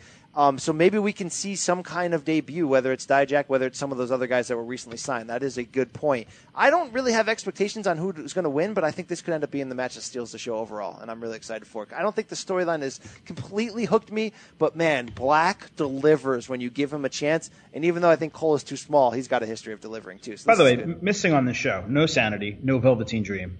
This is a very thin card. Yeah, Dream's injured. This is very thin. You're going to get some kind of extra opener match, you would assume. But they're doing that lately. Thin matches that really allow everybody to get the 20-minute treatment, and I don't hate that. And it is kind of cool that TakeOver is like a 2-hour 15, 2-hour 30-minute show. They don't force it to go 3 hours with a bunch of extra crap. So I do like that. BC, the last match here, NXT Championship, Andrade Cien Almas in his first title defense against Johnny Gargano. Yeah, this is really good. I like how this has been built. I like the promo that Johnny Gargano gave on last week's NXT, which was this emotional, I'm Johnny effing wrestling, right? I'm not, overrated. I'm not an underdog. I'm the real deal. And the fact that, we love when Vega talks for Almas, and she's fantastic, and she's done a lot of interviews on NXT in the past month, really building this. I mean, she speaks for CN, but she also really speaks for adding the voices that's needed to be done to sell Johnny's potential here, from the other side of things. So I think this match is going to be great because, man, Almas has really improved in the ring in a short amount of time. It might be time for Johnny to go over. Look, I never would have saw him as a single star because he's small, right? But he does have incredible babyface fire. He's obviously a great worker. And with Tommaso Ciampa out until, I don't know when he's coming back. Or I do. Or is this when he's coming back? I mean, is that where you're going? Because I didn't think of that until right now when I caught myself mid-sentence. But, I think it might be time for a change, but I don't want to change because I love Cien Almas. And unless they have main roster plans sooner than I think, I'd like to see him go on the run with it, even just to see Vega more. I mean, I like Vega. I think she's doing a really good job, but they've really much with him in these tapings or to really put him over as champion. They had one promo in the ring. It wasn't very good. I've been pretty disappointed, to be honest with you, and I see him as a legitimate transitional champion. This may be the end of his title reign. I think I popped for that promo because it was like a party and he was screaming and it was like weird and obnoxious. But it was so uneven and didn't really tell you a story. I think in this matchup, they've told a great story with Johnny Gargano because he not only has he been on an incredible losing streak, it started when he lost 2 matches to Almas.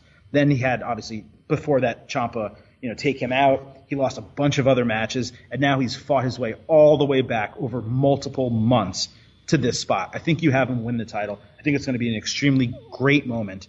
But to your point on Ciampa, if you remember at the last TakeOver match, what did Zelina Vega throw into the ring to give Almas the victory? She threw in a DIY shirt. Yeah, so absolutely. No, I mean they've been teasing this for a long time. This feud, I think this has actually been thought out for an extremely long time. But I think you have Gargano go over clean. I don't think Ciampa gets involved. His return when he got injured was supposed to be in March. I think what you do is you have Johnny Gargano as champion, and either Ciampa costs him the title in a rematch with Almas, or something else happens. But you have obviously those two go head-to-head, NXT TakeOver New Orleans, and I hope that it's for the NXT title. That's good I think booking. He wins it here. Silver King, that's good booking because you get the pure babyface pop of Johnny Gargano climbing the mountain on Saturday night, and then you lose it because Almas has brighter potential. Yes, that's it right there. All right, Adam, that wraps up an absolutely loaded show. Follow us on the social medias at B. Campbell CBS, at The Costos, at Silverstein Adam. There's also a Twitter handle for our show, Adam, that I don't talk about enough. What is that again? At In This Corner CBS on Twitter. That's what I'm talking about. Enjoy the Rumble. Adam, I'll be off next week on a vacation, but you better believe I'm fired up to come back after that. The fans will hear. They will hear from the ITC, though. We should make it clear that Brian Campbell, after doing a great job all year, decided to book a family cruise during Royal Rumble weekend. So the same day.